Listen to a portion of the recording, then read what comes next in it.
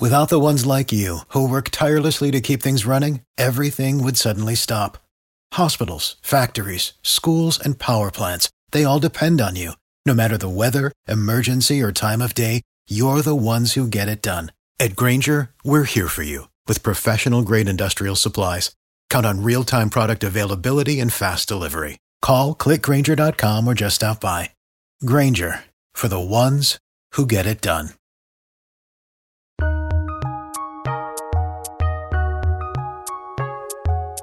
Welcome to the Fantasy NBA Today podcast.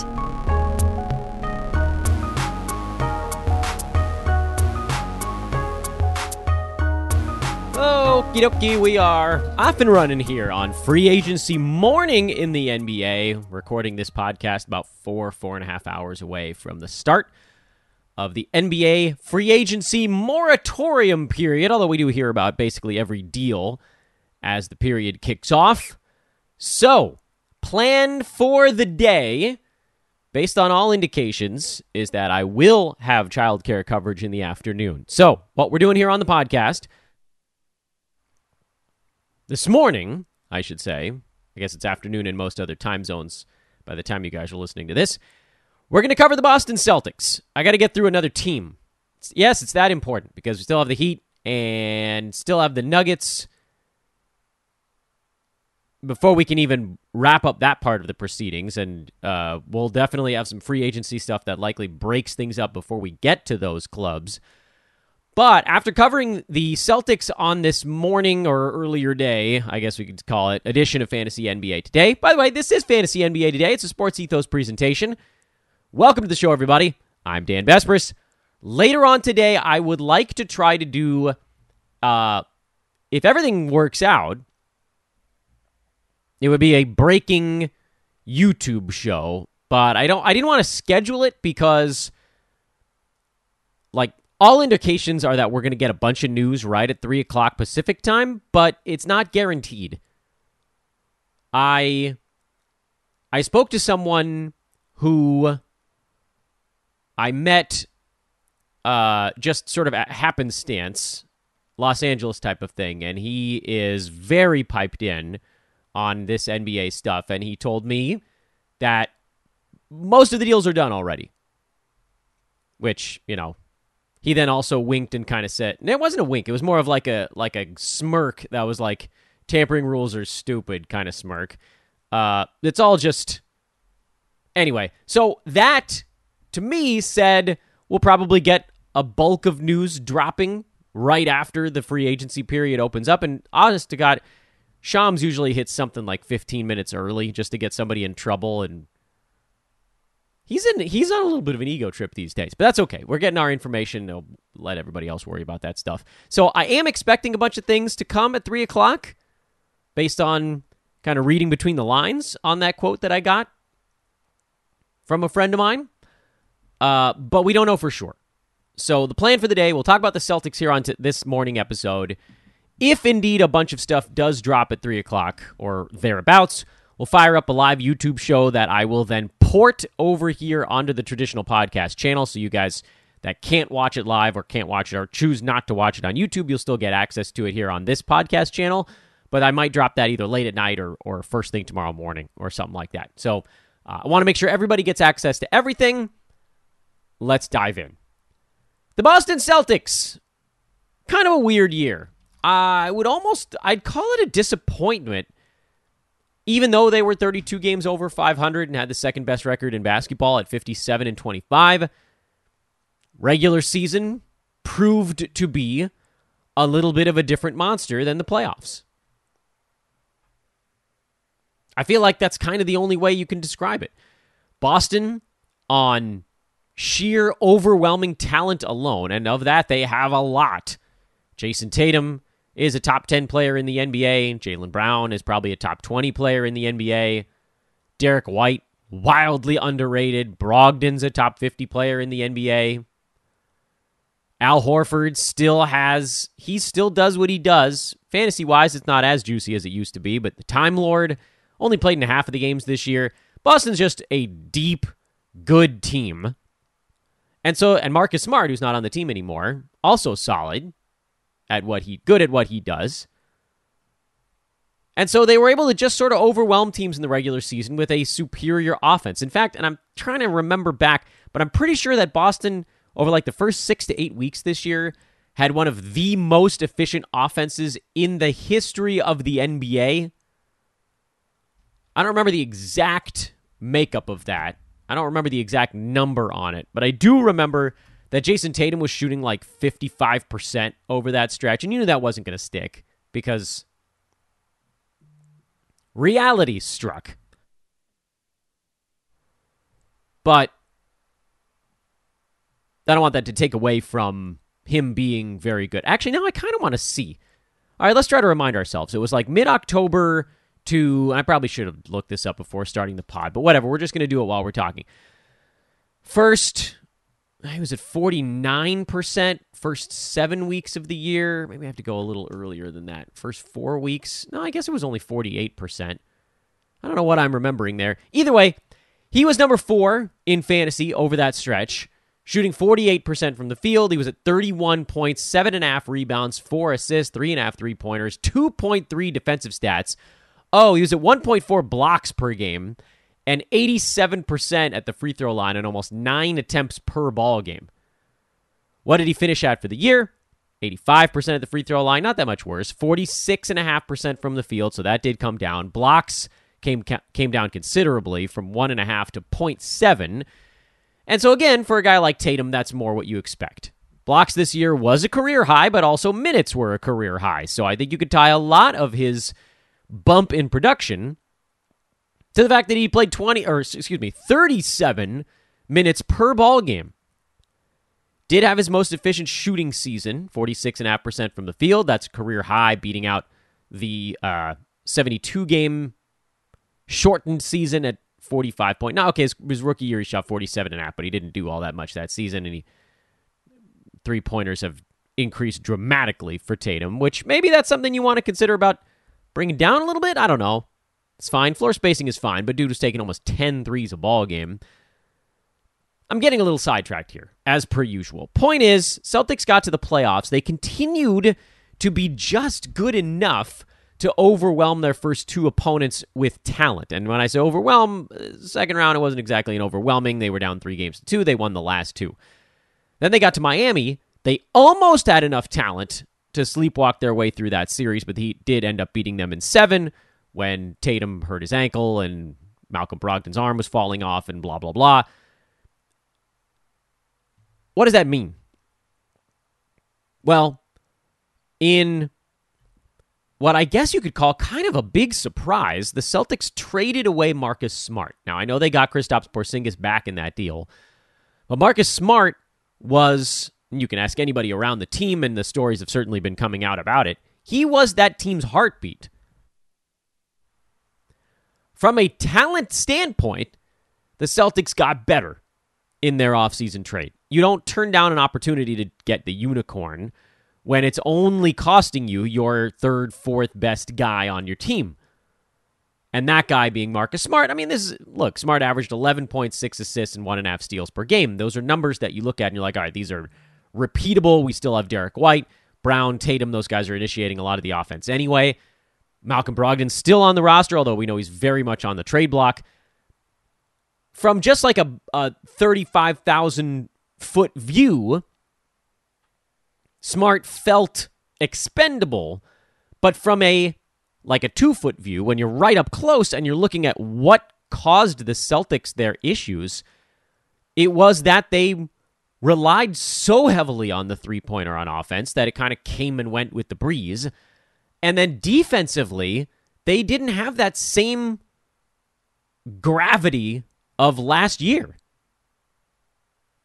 And they traded away the guy that kind of made them the more serious basketball team.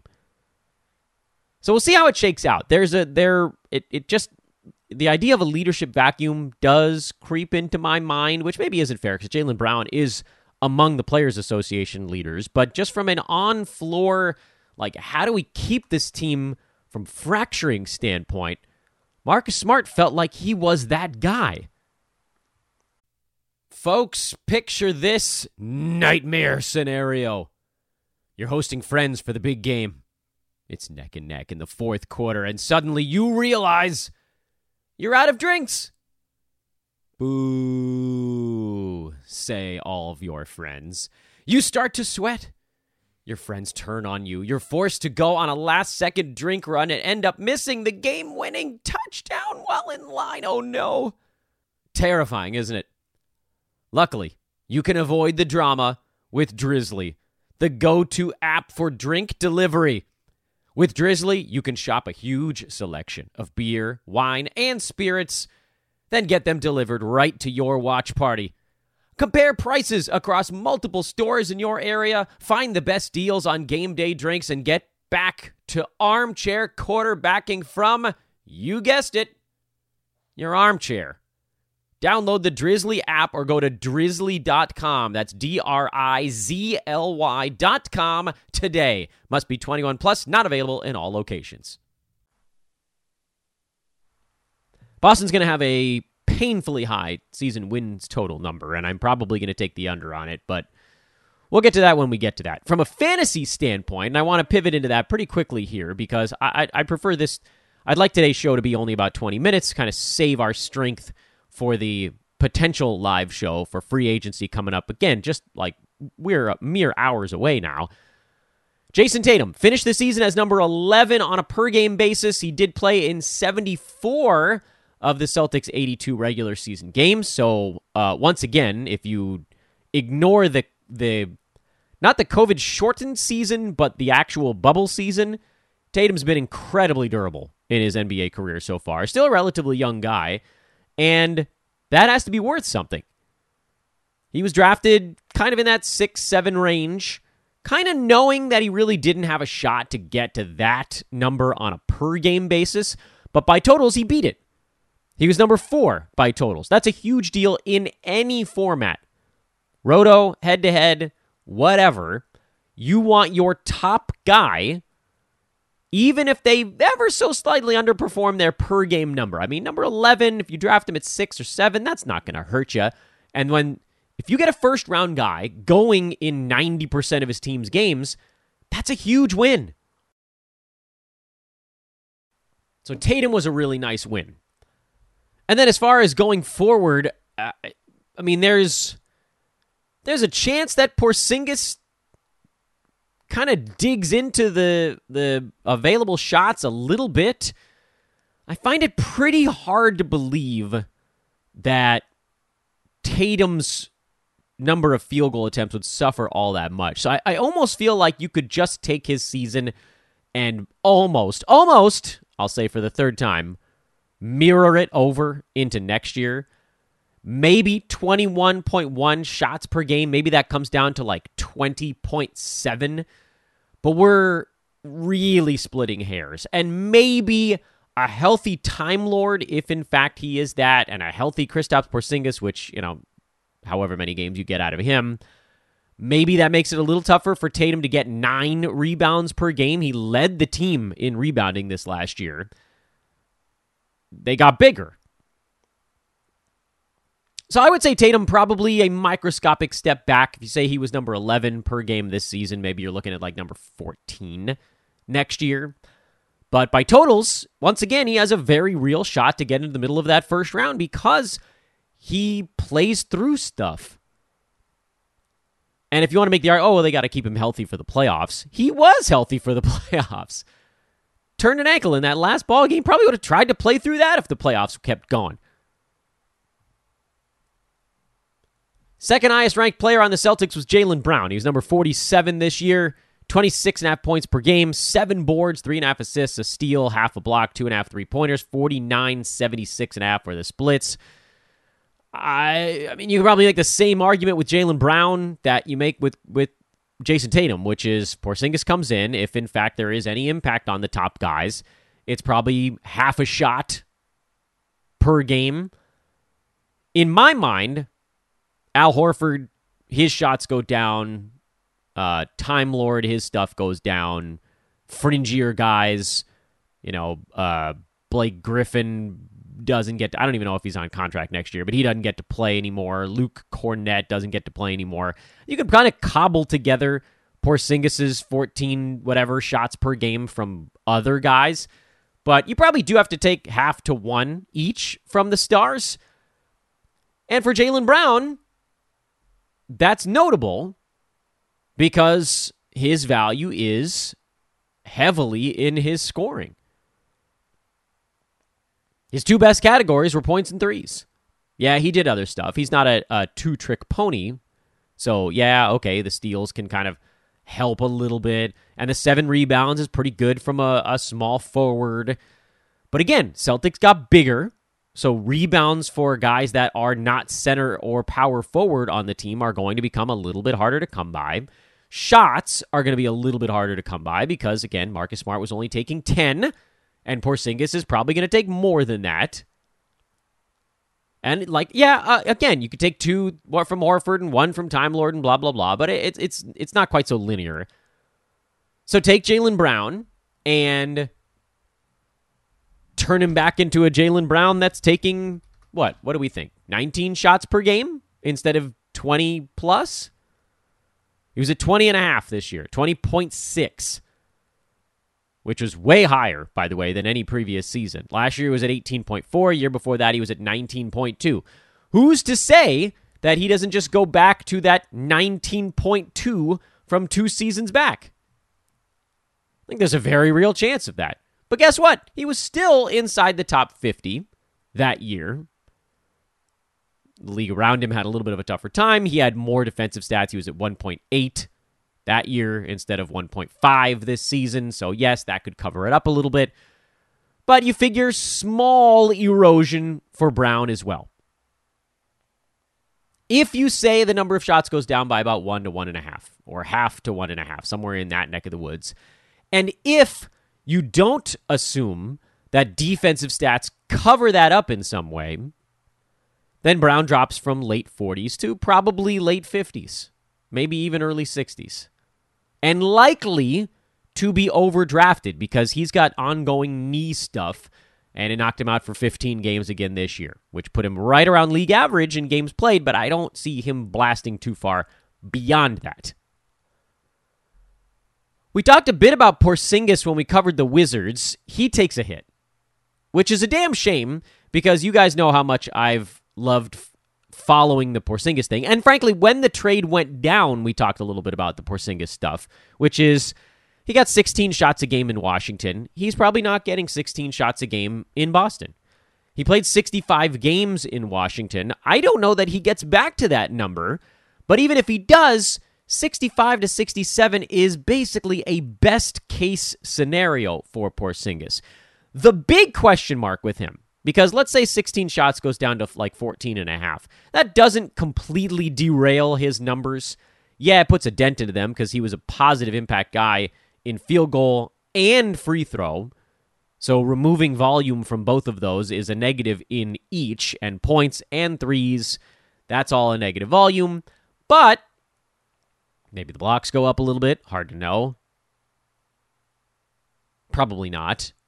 Let's just say he takes a step back too. But he was number 13 on a per-game basis. He would have drafted like near 45. So there was a lot of wiggle room there.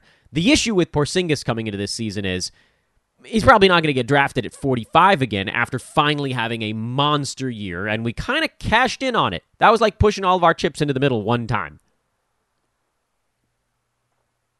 And it worked. But you can't just go back to the well on stuff without assessing the situation around it. He's now on, again, I think I said these exact words earlier this week or last week. He's now on a marquee franchise. He's going to get buzz. The question is how much. Does he get drafted in the second round now? Because that would be foolish based on his injury history. My guess, as of June the 30th, is that Porzingis, who was getting drafted in the mid to late 40s last year, probably goes in the mid 30s this year, or early 30s. Like, frankly, the 30s is probably the best way to put it. I think he probably goes between 30 and 39. And that's kind of a big window, because if he's going near 39, I'd probably still draft him. But if he's going near 30, I don't know that I would. So we move through all of the big names on Boston, and I can pretty much tell you no, now with Porzingis in town, I am not touching Al Horford. He was an old man squad captain for a long, long time, but that time is likely done. He was still number 64, by the way, on a per-game basis this last year, but he ain't getting 30 minutes a game with Porzingis in town. It's just not happening. Especially if Time Lord can survive part of a season. By the way, if you're wondering, are these guys all signed for this coming year? Yep. Boston basically had nobody come off salary for this coming season. The whole team is basically back. Tatum is back for a while. Jaylen Brown is due for a raise after this year. Horford's got 2 more. Brogdon's got 2 more. And again, they might trade him. Derek White, 2 more. Time Lord, 3 more. Grant Williams might be elsewhere. He's I think he's a restricted free agent. Did they I don't remember what happened with him. I know there's a lot of suitors for Grant Williams. But yeah, basically everybody's around.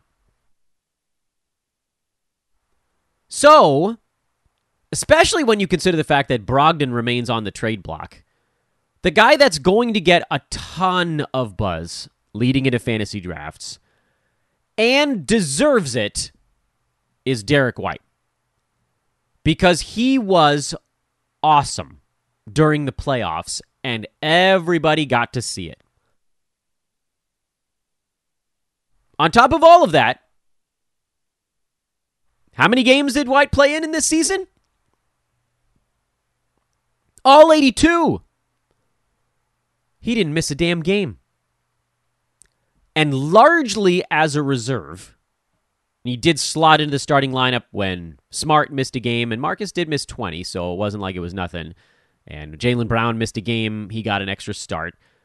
So Derek White, starting roughly about a third of this season, was number 37 by totals, number 86 on a per-game basis, in 28 minutes per ball game. Lock him in as a full-time starter. And the way the team's made up right now, he's their starting point guard.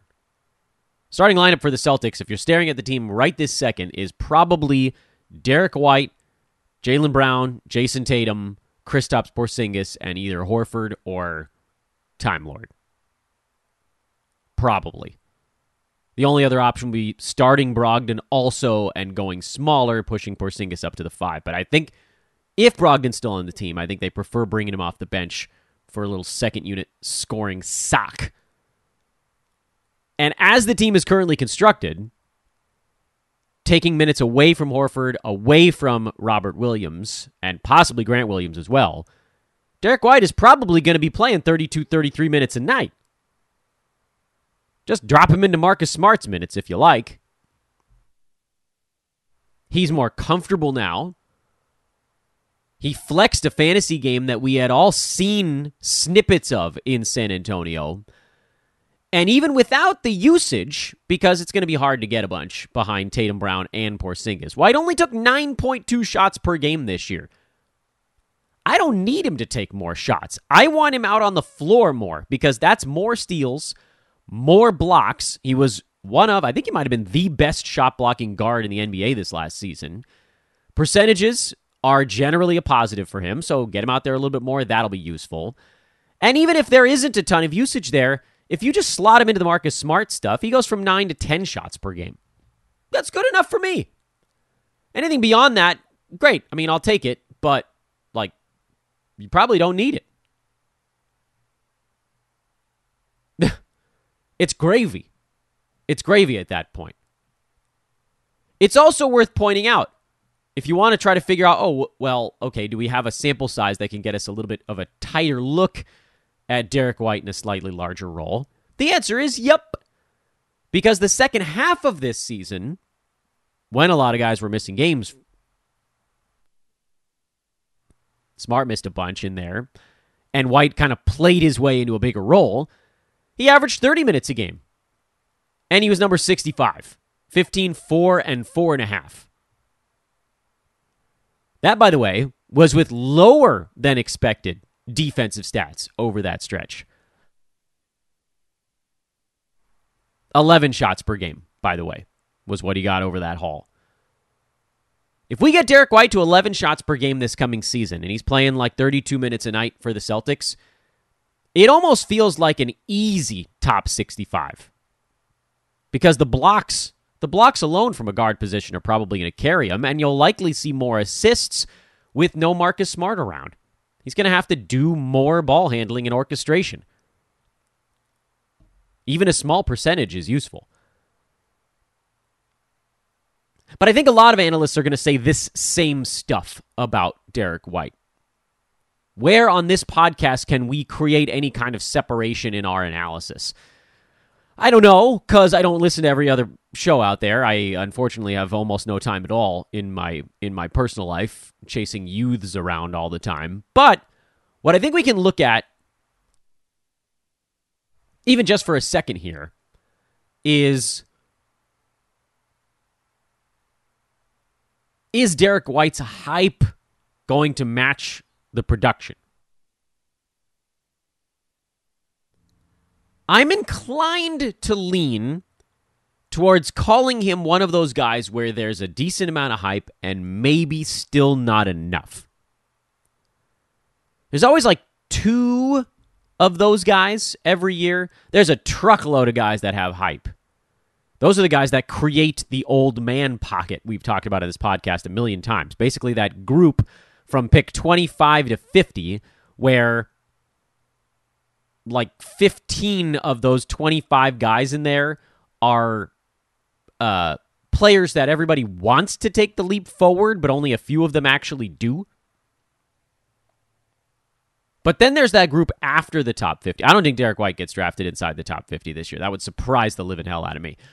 He probably gets drafted somewhere between 50 and 80, which is, again, a big window. But that's that area we've talked about as if you know somebody has a really good outlook. Remember we talked about checking the boxes on this podcast? That was back in late May, I think, I want to say. Box number 1 was, are they going to get the minutes? Box number 2 was, are they going to have usage? And box number 3 was, do they have good fantasy game? And if you could check 2 of those 3 boxes of guys being drafted in the 50 through 80 range, those are the guys that usually excel. And White has 2 of those for sure, it seems like. At least right now. We know Boston could still do some other stuff. Probably bring in a free agent guard, if I had to guess. But that guy would probably be a backup. And then usage, that box, if you check the usage box on White, which, again, I don't think you can, but if there's even like a 20% chance that he gets up to 11 shots instead of 10, you're talking about a guy that could push top 50 or better. Because his fantasy game is pretty sweet. I'm not a huge Malcolm Brogdon guy. I know he was good down the stretch for the Celtics this year, but a lot of that was relying on a much better field goal percent. He tends to hover back in that 100 range, and we know that they're worried about his health and trying to get something for him. That worries me a little bit. He always misses time on top of everything else. Bench gunner's a good role for him, but, again, just kind of looking at the entire season for Brogdon, he was number 110, and that kind of felt like the right area for him. So if you want to take him in that 110, that's fine. You can get some scoring late, and maybe he gets moved to a team where his role is larger, so perhaps you're drafting with the trade upside built in. I doubt he goes to a place where his role is smaller. Like, he probably doesn't go to a team where he's the 5th option. He probably goes to a team where he's the, 2nd, 3rd, or 4th. So even that, even going from like a 5th to a 4th option makes him useful, or 4th to 3rd, or whatever you want to call it. That would improve the outlook. Marcus Smart being gone might even improve the outlook a tiny bit, although I do think that Porzingis coming in counterbalances whatever a guy like Brogdon would get, because you're like, Dan, you just talked about how there's more guard minutes available now with Marcus Smart gone. Yes, that's true, but Derek White's not a guy who needs the usage box checked to hit value. Brogdon probably gets minutes. Fantasy game is a little meh when he's not the primary guy. In Indiana, he was the primary, so you got assists, which he didn't really get in Boston. That's a big deal. That's a big difference maker. So then you're just talking about, could we check the usage box? And the fact that that's kind of 50-50 with him, That's a guy that I don't think I would grab in that next group. But the one after that, the like 85 to 115, yeah, okay, fine. I'd still go upside hunting. I don't think there's any with Brogdon, but I get it. If it fits a build. Not my cup of tea. Not my cup of tea. My cup of tea is Derek White. But how hot is the tea? There we go. How about that for a sweet metaphor? If the tea is too hot, if the ADP is too high, sometimes you just gotta let it cool and wait for another opportunity to do it. But if the tea is just right, if Derek White's getting drafted in that 65-70 range, 80's probably the floor. You create a lot of opportunity to beat that number. I mean, really, what if Porzingis goes down for 25 games? Derek White is going to pick up stuff. What if Jaylen Brown misses 15 games? What if, heaven forbid, Jason Tatum finally misses more than like 2 games in a row? Derek White, a lot of avenues for him to get more than the start of the year expectation. Also, he might not play 82 games. In fact, he probably won't. But he certainly proved himself. And now we just got to find out how high the ADP is going to go. And we'll put a pin in this thing for now because, again, I want to save strength for our afternoon show. That was the Boston Celtics recap. I am Dan Bespers for Fantasy NBA Today. Check out our NFL Draft Guide and our All-Sport Fantasy Pass on sale for a limited time for just $7 a month. It's going up to $10 in July, which starts tomorrow. I don't know which day it's going to be in July, but it's going to be soon. Free agency, just a few hours away. We'll talk to you guys most likely after that starts. I'm Dan Bespers. Later for now.